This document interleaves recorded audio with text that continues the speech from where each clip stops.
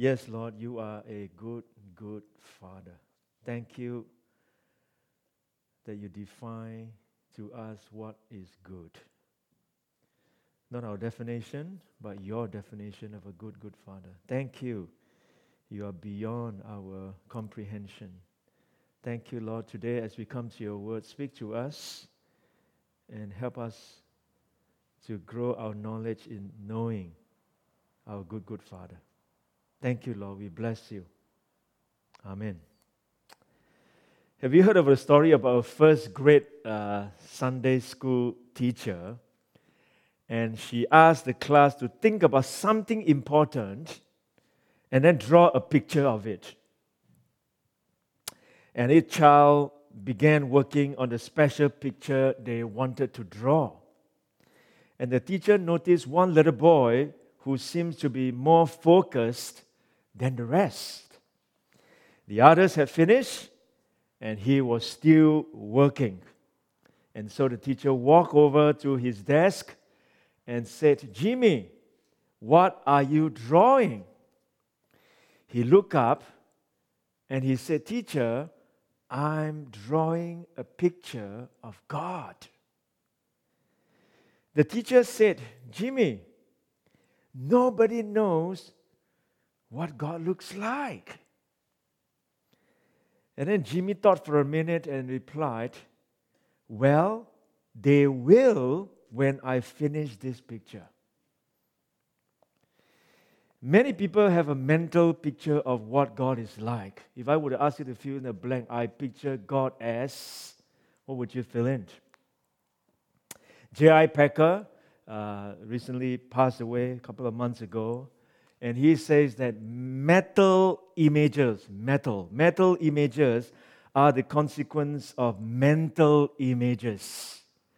Mental images are the consequences of mental images. What we put out is what we have been putting on in our mental mind, conceive and think about, and then it express it out in an object. So mental images are the consequence of mental images.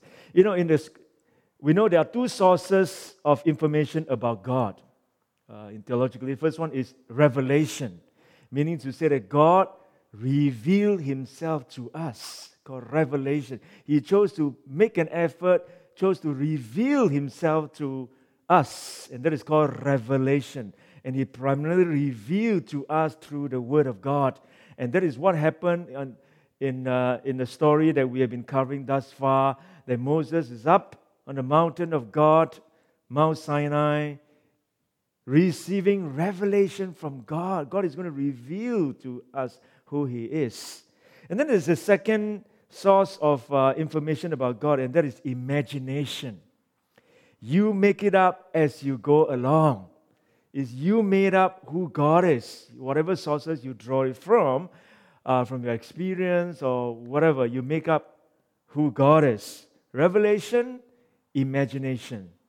One up on the mountaintop receiving revelation from God about who He is, and then the people down at the valley putting on imagination of what God is supposed to be like.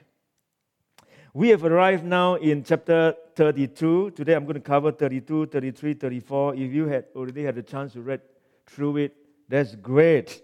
At least it's a bit easier than last couple of weeks, or last week or 2 weeks ago, where all the instruction on building the tabernacle. So chapter 32 to 34, sandwiched between the instruction and the construction of the tabernacle.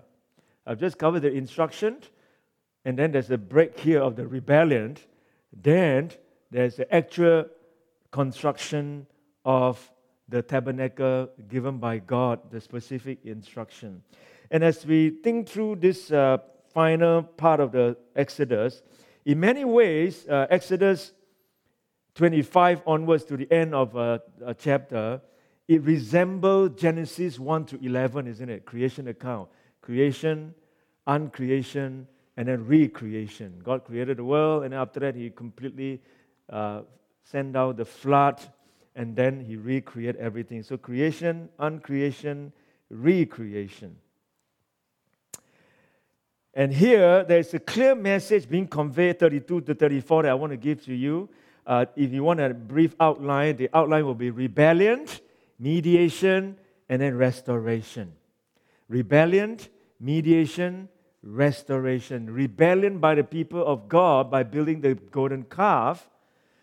And then mediation by Moses to plead with God not to destroy his people. And then restoration by God by reissuing a second set of commandments and the promise to drive out the nations and bring the Israelites into the land of promise. So rebellion by the people, mediation by Moses, restoration by God. Exodus, so far before we reach coming to this text in chapter 32, so far so good. God delivered the people out of Egypt after being enslaved for 400 years. He saved them when they had no hope. He delivered them from Pharaoh, performing the 10 plagues, delivered them, crossed the Red Sea. He conquered their enemies. He provided for their needs. There was pillar of cloud and pillar of fire for navigation.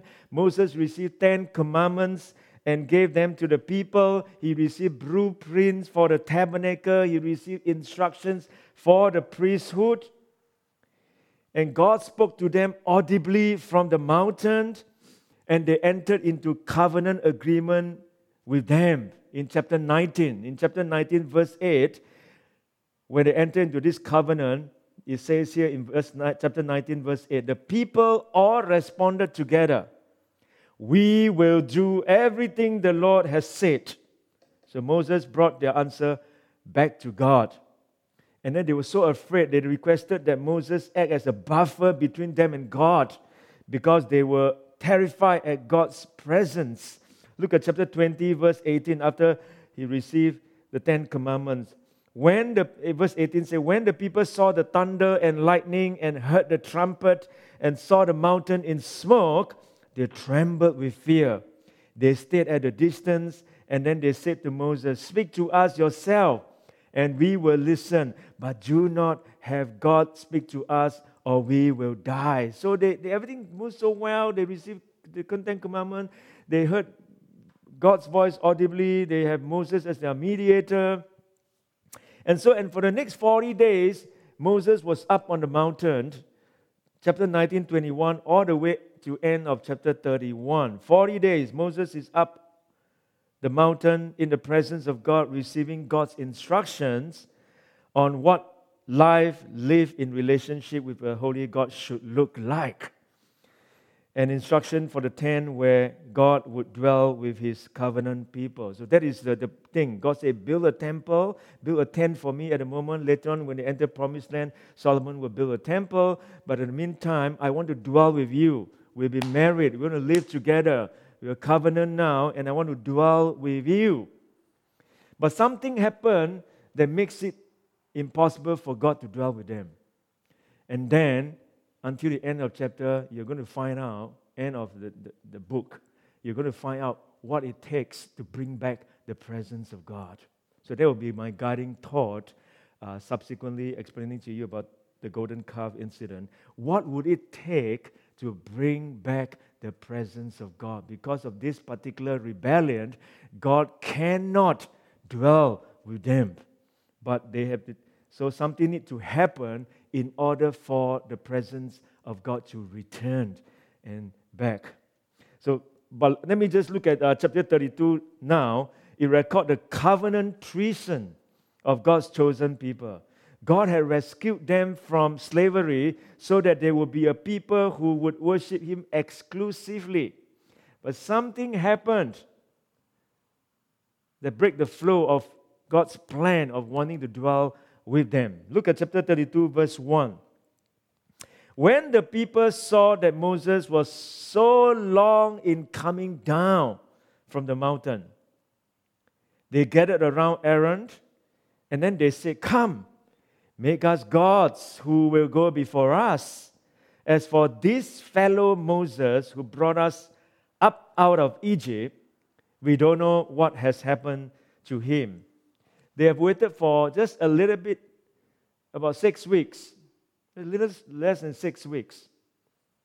40 days. Moses hasn't come down yet. And they were impatient. We don't know what happened to him. Come on, we want God. We want you to make us the image of this God that you've been talking about. You know, Israel waited 400 years in Egyptian slavery for God to send them a deliverer. 400 years. And Moses waited 40 years on the backside of the desert before God was ready to initiate that deliverance. And now the Israelites have been delivered, and they can't wait for 40 days for Moses to consult with God and receive his marching orders. 40 days they can't wait. God waited 400 years, 40 years, and just for 40 days they were impatient. They stray when Moses delayed. You know, understand, God's plan will almost always include a strategic delay. And to follow God, you've got to be able to handle them. Only 6 weeks have passed, and since they heard the audible voice of God telling them not to make any idol, now within a matter of days, they made a choice that directly contradicted one of God's simplest instructions. And the effects of their remarkable experience of God have faded quickly. Here is the mystery of sin and the weakness of human nature. The somehow experience of God doesn't quite sustain. And so the key to everything is patience. Someone said you get the chicken by hatching the egg, not by smashing it. And when delay your instant gratification, you begin to operate from principle rather than desires. Learning to wait rather than satisfying instant gratification always teaches us to operate by principle rather than by desire. Saying no to impulses puts us in control of our own appetites rather than vice versa. So they demanded Aaron to build them a god. I'll explain about that as we move in now to verse 2. Aaron answered them, "Take off the gold earrings that your wives, your son, and your daughters are wearing, and bring them back to me." So all the people took off their earrings and brought them to Aaron. He took what they handed him and made it into an idol cast in the shape of a calf, fashioning it with a tool. And then they said, "These are your gods, Israel, who brought you up out of Egypt." When Aaron saw this, he built an altar in front of the calf and announced, "Tomorrow there will be a festival to the Lord." So the next day the people rose early and sacrificed burnt offerings and presented fellowship offerings. Afterward they sat down to eat and drink and got up to indulge in revelry, which always have sexual connotation in the original word. Sadly, in this instant, Aaron became the sad father of those who base ministry on the primary question, what do people want? Many people build around ministry on what do people want. We give to people what they want, we get them. We hook them in. And there are many ministries who did that in America, here. If we apply the principles of the market to ministry, we will always end up with idolatry. Many within the new paradigm church, so-called, they're obsessed with growing church. They always turn to this kind of marketing strategy of trying their best to see where people itch, and then we try to scratch where people itch, and then you get them in here. And this is called the new paradigm church. They will loudly proclaim that salvation is by grace alone, through faith alone, in Christ alone. But they probably have redefined salvation. Salvation is not simply, as we know from the scripture, under the new gospel, the forgiveness of sin and the transferring and the imputation of righteousness. It is not a deliverance from the wrath of God upon a deserving and rebellious people. The new gospel is a liberation from low self-esteem, a freedom from emptiness and loneliness, a means of fulfillment and excitement, a way to receive our heart's desire, a means of meeting our needs. The old gospel is about God, and the new gospel is about us. The old gospel is about sin, and the new gospel is about needs. The old gospel is about our need for righteousness, but the new gospel is about our need for fulfillment. The old gospel is foolishness to those who are perishing, but the new gospel is attractive. Many are flocking to the new gospel, but it is altogether questionable how many are actually being saved. So sadly, Aaron has become the father of this kind of movement who gave to people what they want. The problem is you give to scratch where it's itch, is that those are not the real problem. The real problem is not the external of itching. It's the heart issue, something that's inside of them. Scratching will not solve those problems. Scratching will not make your heart failure become better. Scratching is not going to make your cancer become better. That is the real issue when we begin to meet felt needs and not meet the real need of what the scriptures say about us that they need. One thing I need to tell you about this particular text from verses 2 onwards, that we just make that Moses make this golden calf. Many people think that the calf is an idol. Many believe that it's an idol, Canaanite god or Egyptian god or something like that. But the calf is actually Yahweh, not another deity, not another god. They are asking Aaron to put this Yahweh into an image. So they still want to worship God, but in an image form of this Yahweh God. Why I say that? Because from the text that I just read to you, I think it's quite clear when, look at verse 4 for example, when Aaron finished building the calf, he said this in verse 4. He said, he took what they handed him and they made it into the idol cast in the shape of a calf, fashioning with a tool. And then he said to them, These are your God, or this is your God, O Israel, who brought you up out of Egypt. Yeah, that sentence is important. He's specifically referring to Yahweh God, who brought you up out of Egypt. And if you go back to the 10th commandment, chapter 20, verse 1, and that is exactly in the Jewish Bible, actually, that is the first commandment. The first commandment is not, you shall have no other gods before me. That's not the first commandment according to the Jew. The first commandment is, I am the Lord your God who brought you out of Egypt, out of the land of slavery. So here, there is a direct parallel, and so you know that this calf is actually referring to Yahweh, not another deity. There's another second reason why I believe this is the calf is Yahweh and not another deity is, look at verse 5. After he built it, after he said this, he said, when Aaron saw this, he built an altar in front of the calf, and then he announced it to them, tomorrow there will be a festival to the Lord. And probably you look at your Bible, the Lord is capital letter. It's referring in the original word is Yahweh. So again, Moses specifically, that is a covenant name for God.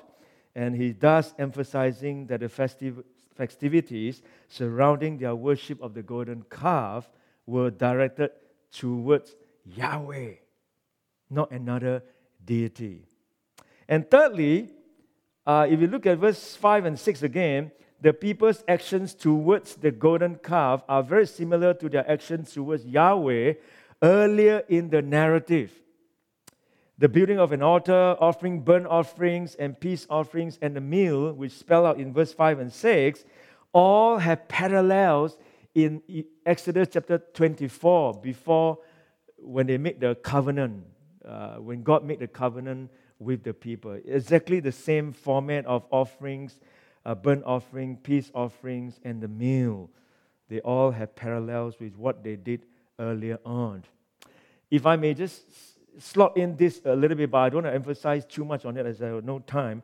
if you were to read 1 Kings chapter 12 later on this afternoon, after the kingdom is split, King Saul, King David, King Solomon. After King Solomon, the kingdom split, remember?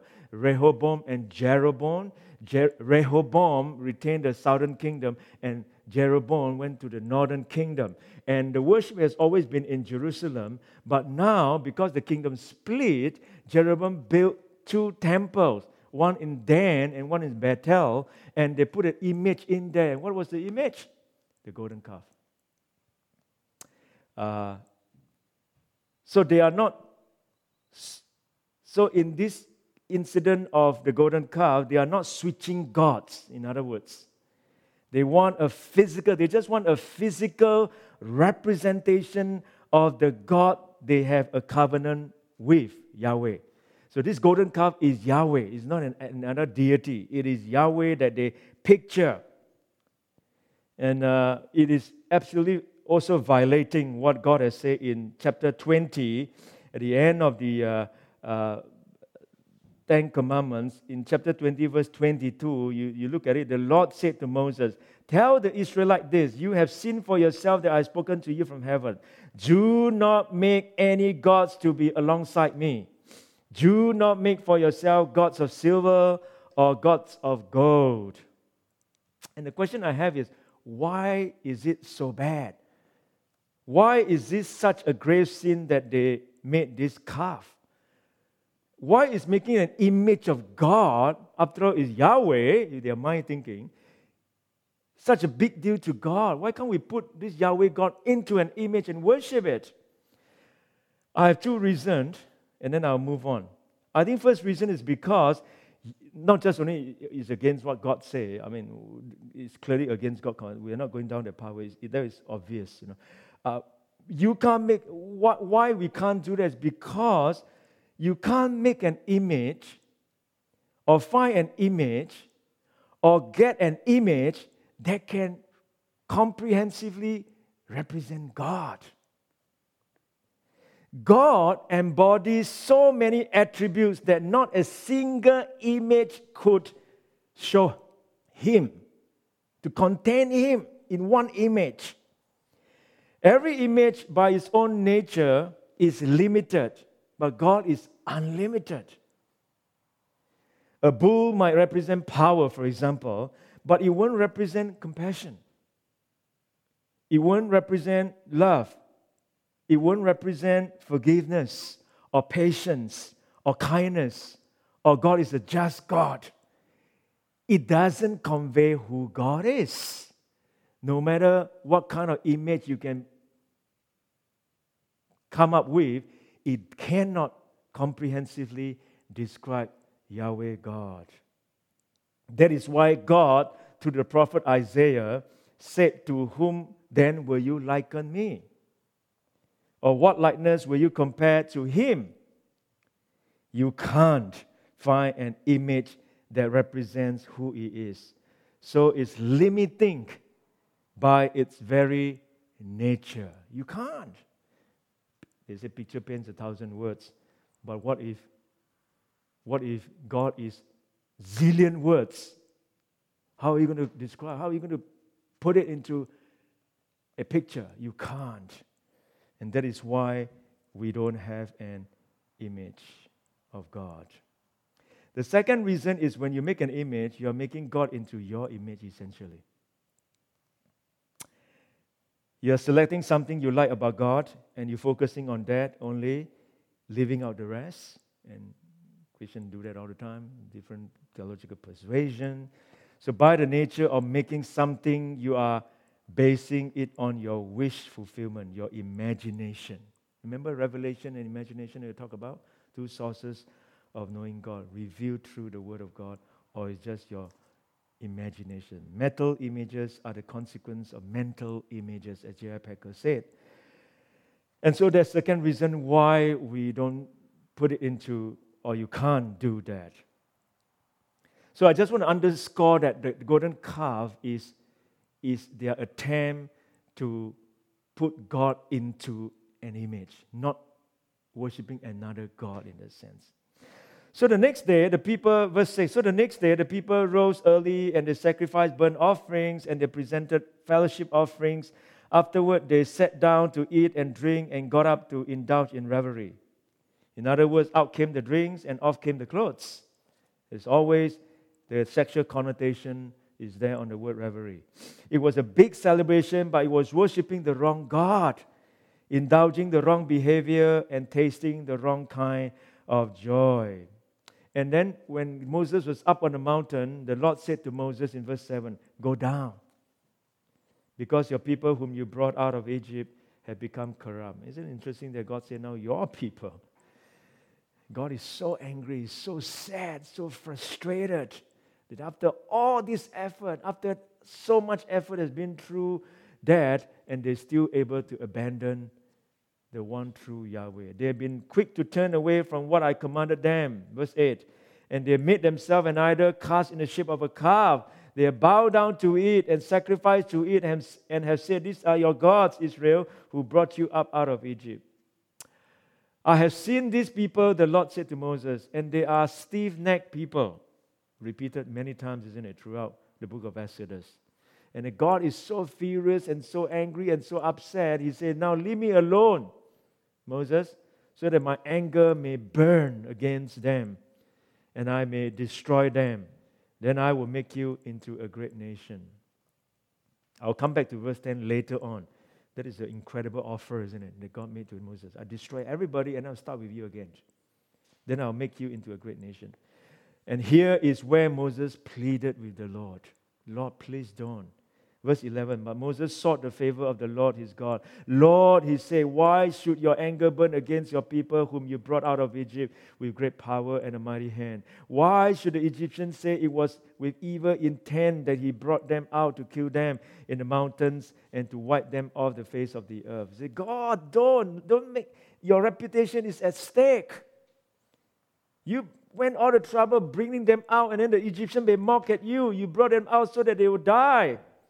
Don't, Lord, turn from your fierce anger, relent, and do not bring disasters on your people. And then verse 13. Remember your servants Abraham, Isaac, and Israel, to whom you swore by your own self, I will make your descendants as numerous as the stars in the sky, and I will give your descendants all this land I promised them, and it will be their inheritance forever. And verse 14 is an incredible verse. The Lord relented. And he did not bring on his people the disaster he had threatened. Now, I would love to go down the track of this part of it. Maybe some other time we can explore a sermon on that. The Lord relented. It can create some theological problems because between the sovereignty of God, that God is unchanging, He knows what's happening, and then at the same time, prayer. Does prayer change God at all? Can God be changed by our prayer? There's this tension, isn't it? And all that I want to say, because I have so much that I want to plow through, all that I want to say is that we have the whole intention. God relents. Because people say, well, can God do that? If God relents, does it not impact the doctrine of God's sovereignty? He's unchanging. But it is through Moses pleading that God relent. So God is almost like contingent, depend on prayers for him to act on something. He's not sovereign in the sense. Does God change his mind? Does God change his mind? Does prayer move and change things? We have to hold this kind of thing in tension, because if you go one or the other, you'll be moving into a very dangerous territory in some sense. We must hold in tension the sovereignty of God, and then praying, changing the mind of God. You have the whole intention. If you emphasize only on the sovereignty of God, then it becomes fatalism.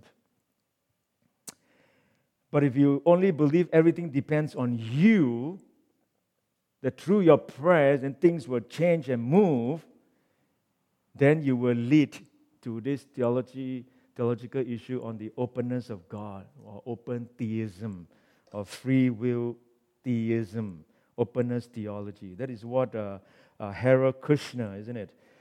When bad things happen to good people. This is what he said, because he undermined the sovereignty of God. This is what he said. Are you capable of forgiving and loving God even when you have found out that he is not perfect? Even when he has let you down and disappointed you by permitting bad luck and sickness and cruelty in his world, and permitting some of those things to happen to you? Can you learn to love and forgive him despite his limitations? As Job does, and as you once learned to forgive and love your parents even though they were not as wise, as strong, or as perfect as you needed them to be. So you have this tension, sovereignty of God and prayer that move and change things. We have both things emphasized in the scripture. All that I want to say, as I want to move on, is that you must pray as if everything depends on you. And you must trust as if everything depends on God. And that will be the balance that you need to hold. That God is sovereign. He knows, despite of our failure, despite of our limited understanding of many things, or even prayer, God still is in charge and still moves. But yet at the same time, God ordained the means of prayer for him to act on certain things to make it happen. And we have to hold that intention. So pray as if everything depends on you, and trust as if everything depends on the Lord. So that's what I want to leave you behind on that text. And then Moses turned and went down to the mountain with 2 tablets of the covenant in verse 15, law in his hand. They were inscribed on both sides, front and back. The tablets were the work of God. The writing was the writing of God, engraved on the tablets, written on the finger of God. And then look down to verse 19. When Moses approached the camp and he saw the calf and the dancing, his anger burned, and he threw the tablets out of his hands, breaking them to pieces at the foot of the mountain. And he took the golden calf the people had made, and he burned it in the fire. And then he ground it to powder, scattered it on the water, and he made the Israelite drink it. What a weird way to do it, isn't it? I did a bit of study on that. There are so many views on that. And it's interesting. Burn it in the fire, ground it to powder. So now you've got powder, dust, gold calf. And he scattered it on the water, and he made the children of Israel drink it. That's hardcore, man. And this is as if what is on Moses' mind. I'm going to take your God, and I'm going to grind it up, and you're all going to drink it. I don't know what kind of tablet you take if you have upset stomach, but this is the reverse of it. Instead of taking away an upset stomach, I imagine drinking powdered golden calf and mixed with water, that they would give you an upset stomach. Maybe that's exactly what Moses is trying to do. Wanted them to have an upset stomach. I want you to be sick of your own sin. The horror of doing this, of putting God into an image. And one Jewish scholar said, the horror of the act of building of the golden calf is encapsulated by this author, who remarks that no sooner had the wedding service of holy consecration at Sinai ended that we obscure Israel acting in a way. It is like committing adultery on your wedding day. Committing adultery on one's wedding night. And that is so sickening that Moses said, you drink it. I want you to be so sick of your own sins, of this sin of worshiping God in an image. And of course, there are other studies that talk about in Numbers about this method of drinking things that you have upset stomach to prove that you are guilty of the sin. I think it's Numbers chapter 5. You can look at it up. Maybe when the slaughter began of the 3,000 people, they got to find out who is it. So by drinking it, it creates them that upset stomach means these people are guilty. Something like that. There are a lot of theory that put forward. But I just go with a simple what the Word of God say. I do think that Moses just wanted them to have an upset stomach. I just want you to be so sick of your own sin. And then there's another puzzle account, comes verse 21. He said to Aaron, what did these people do to you? You are a high priest. You're supposed to be the priest. That you led them into such great sin. The word great sin appeared 3 times in chapter 32. Not just sin, great sin. And look at Aaron's excuse. Amazing excuse. I don't know why Moses accepted his excuse. Do not be angry, my Lord. You know how prone these peoples are to evil. So what? My question is, so what? You are a leader. They said to me, make us gods who will go before us. As for this fellow Moses who brought us up out of Egypt, we don't know what has happened to him. He might not come back. He might be struck dead by God. And therefore, they might not come back. So we still need this God to accompany us to our promised land. Make us God who will go before us. As for this fellow Moses who brought us out of Egypt, we don't know what has happened to him. So I told them, whoever has any gold jewelry, take it off. Then they gave me the gold. Then I threw it into the fire, and out came this calf. Amazing, isn't it? Throw it there, poop, the calf came out. Just like my noodle machine at home, putting some flour and putting egg, whoop, noodle come out. But this is not. It specifically says in verse 3? It make it into a tool, fashioning it with a tool. It says fashioning it with a tool. And here he just conveniently say, wow, I just threw the gold and then I'll come with this calf. And here is where the punishment comes. Moses saw that the people were running wild and that Aaron had let them get out of control. So he stood at the entrance of the camp and said, whoever is for the Lord, come to me. And all the Levites rallied to him. Then he said to them, this is what the Lord, the God of Israel, says. Each man strap a sword in his side, go back and forth through the camp from one end to the other, each killing his brother and friend and neighbor.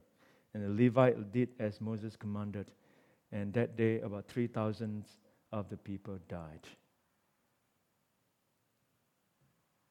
Interestingly, the giving of the law, 3,000 people died.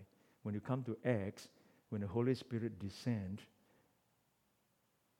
Peter preached a message, 3,000 were saved. I don't know whether there's any parallel there, but this is where Moses stands. Whoever is for the Lord, come to me. Everybody was given the opportunity to repent. They were all invited to declare their allegiance to the Lord again. Given that there were around 2 million people in the camp, we may assume that 1,997,000 responded to Moses' appeal and took their stand with him. 3,000 people died. Now, this is where I want to move on now. Sorry, this is taking a little bit slightly longer, but hang in there with me because I want now to quickly summarize and move towards what does it mean to bring back God's presence? Because God is not going to dwell with them anymore. Look at verse 30, for example.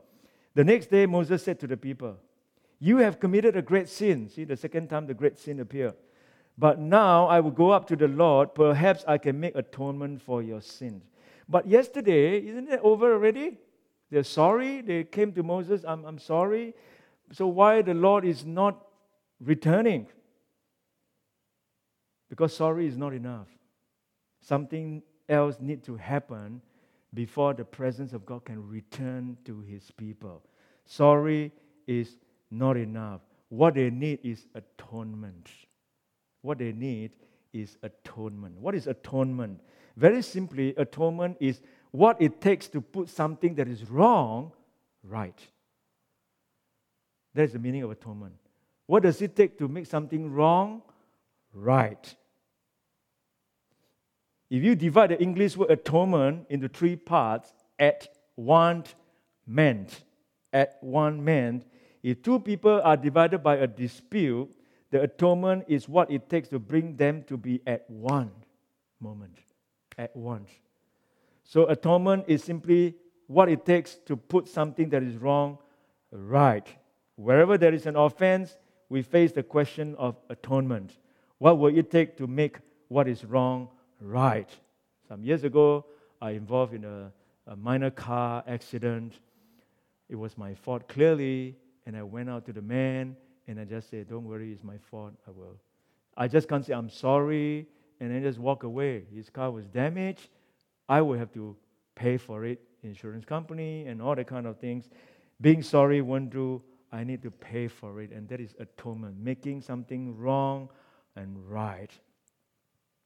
And so here, if Moses in verse 10, so sorry is not enough, all right? Sorry is not enough to bring back God's presence. Verse 10, Moses may be thinking, what more can I do to bring back God's presence? Because God is not going to come back. And verse 30, 32, he says that now, he said, Lord,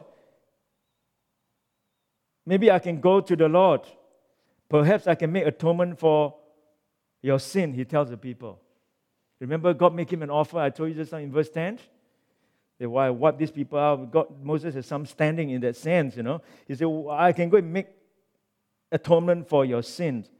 So Moses went back to the Lord and he said, oh, what a great sin these people have committed. They have made themselves gods of gold.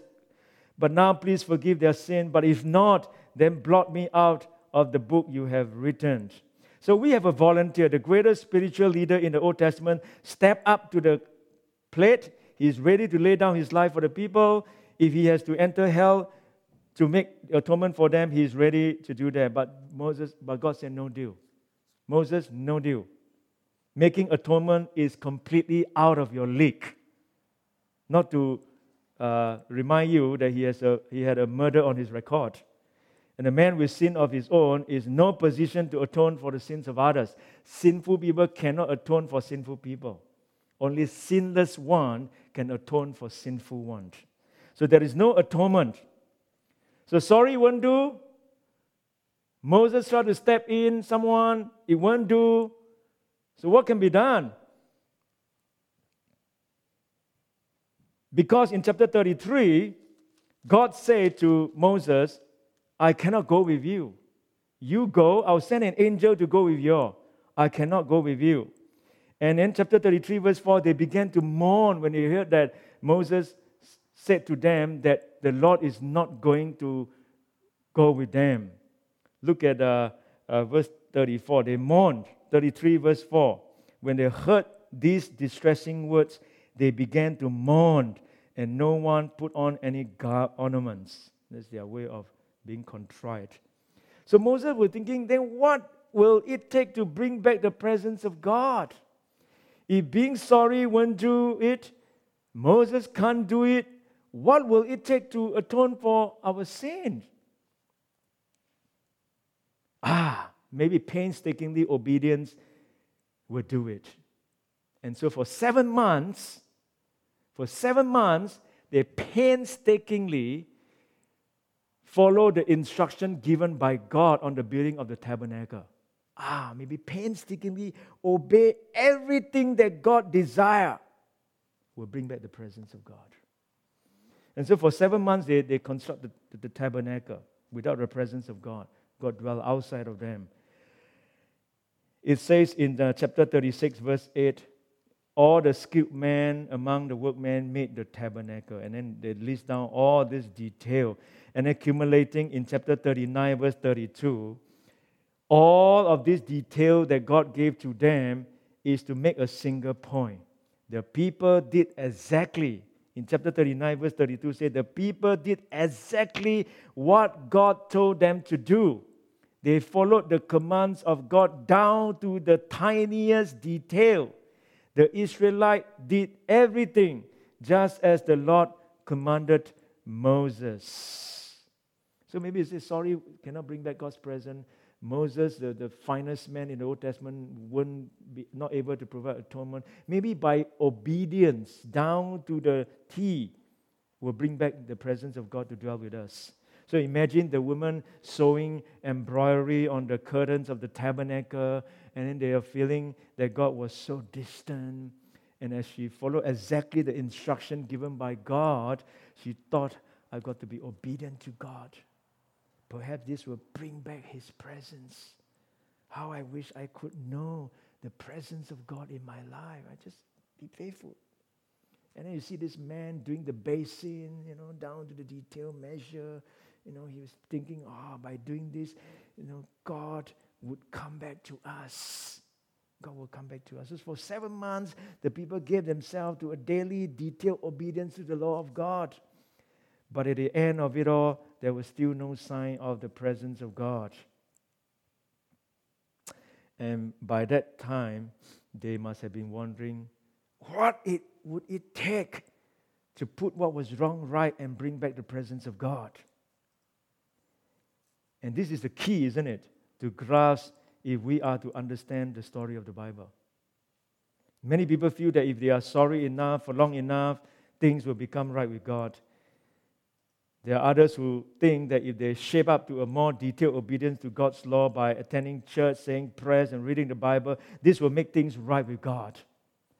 But right back in the second book of the Bible, in Exodus, God is teaching us that although these things are good, they are not enough. We need an atonement.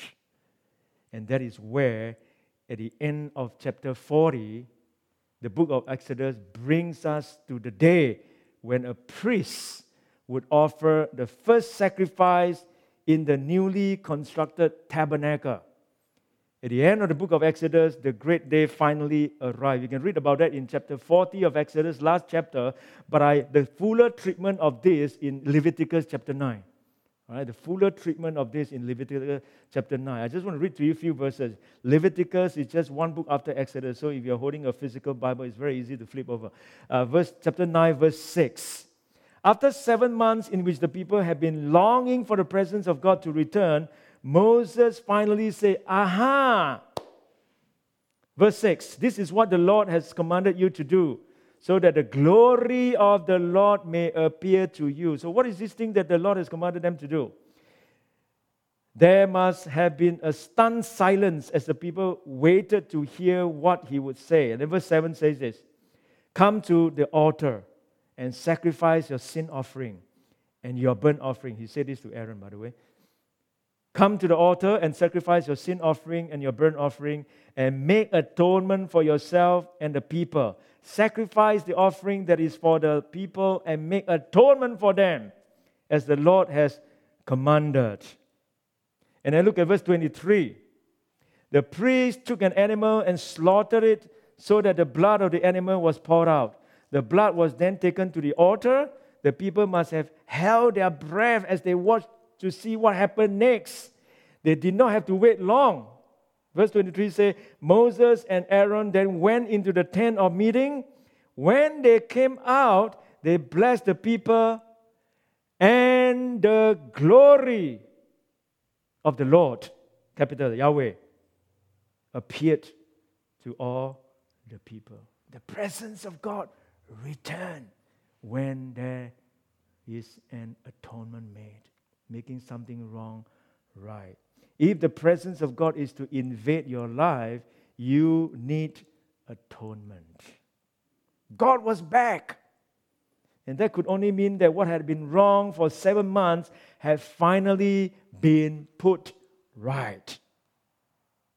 The Lord gave the clearest evidence of His presence, not only in the cloud, but also in the fire. Verse 24, in Leviticus chapter 9. Fire came out from the presence of the Lord and consumed the burnt offering and the fat portions on the altar. And when all the people saw it, they shouted for joy and they fell face down. I think there's a book written by Matt Redman, Face Down, a worship. Fell face down. And if you want to read Exodus chapter 40, the last chapter, verse 34 to 35, also spells out. Say, then the cloud covered the tent of meeting, and the glory of the Lord filled the tabernacle. Moses could not enter the tent of meeting because the cloud had settled upon it, and the glory of the Lord filled the tabernacle. Wow. Can you imagine in the evening when all these people went back to their tent to sleep? Maybe I suspect there's a conversation between a husband and a wife. The husband said, I've never seen anything quite like what happened today. Whoever would have imagined that shedding the blood of an animal would bring the presence of God. We were sorry. We were pleading on Moses to be our mediator. We were obedient down to the T, thinking that by constructing this, God will return. But it was actually the shedding of the animal's blood that will bring back God's presence. And the wife said, yeah, it's incredible, isn't it? I can't really understand why the sacrifice did it. When all those months of being sorry and all those months of obedience, and even Moses offered to lay down his life for us, didn't. I don't know. There must be something very powerful about a sacrifice that involves the shedding of blood. Anyway, we have learned something new, he said.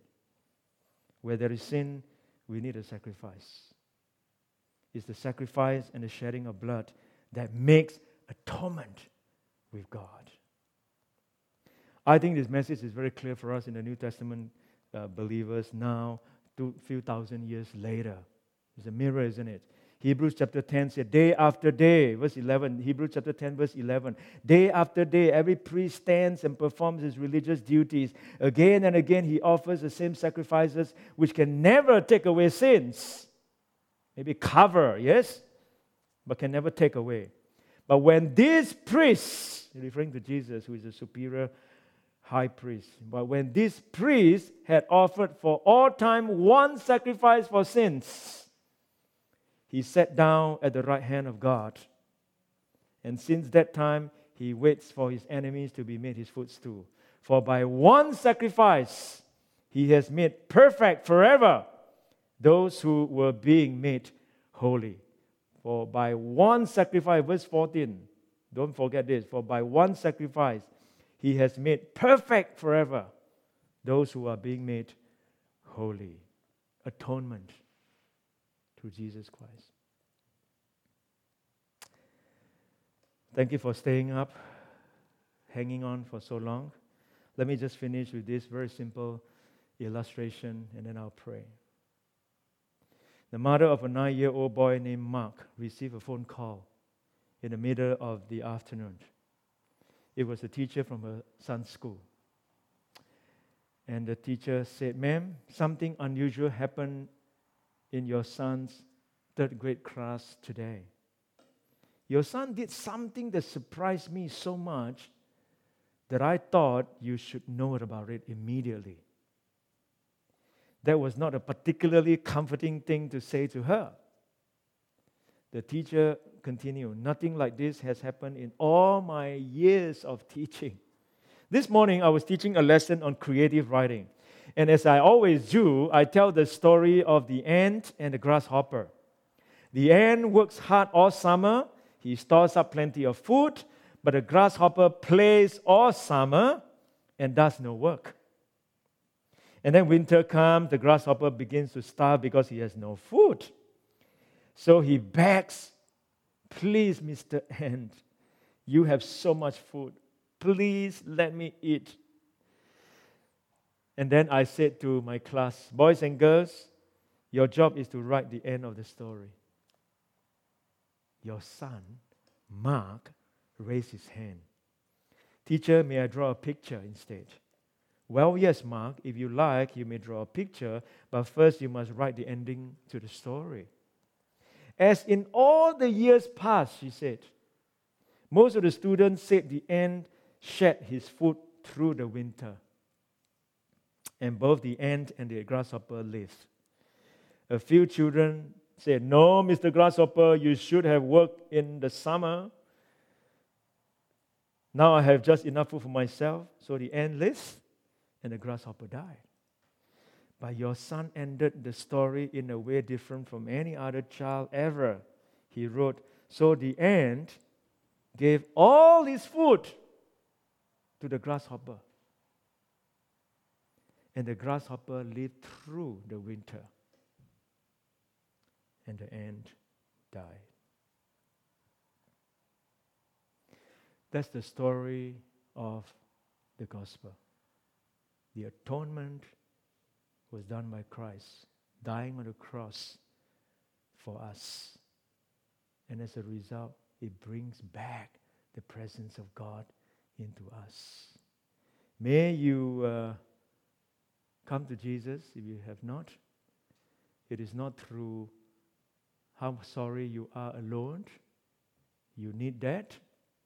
It is not just about obedience to the law, down to the T, to be saved. That is important, but it can't save you. It is not by having another mediator. They can't. And it's only through this great high priest of Jesus that can save you and forgives you and can bridge the gap and atone, making something wrong right, and be united with God once again. Amen. Let's pray, shall we? Father, thank you that I realized that I needed an atonement for my sins.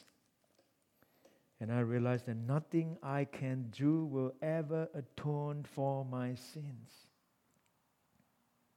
I thank you today that Jesus Christ has offered the atonement through his death on the cross, and that his sacrifice covers my sin. Forgive, take away my sin.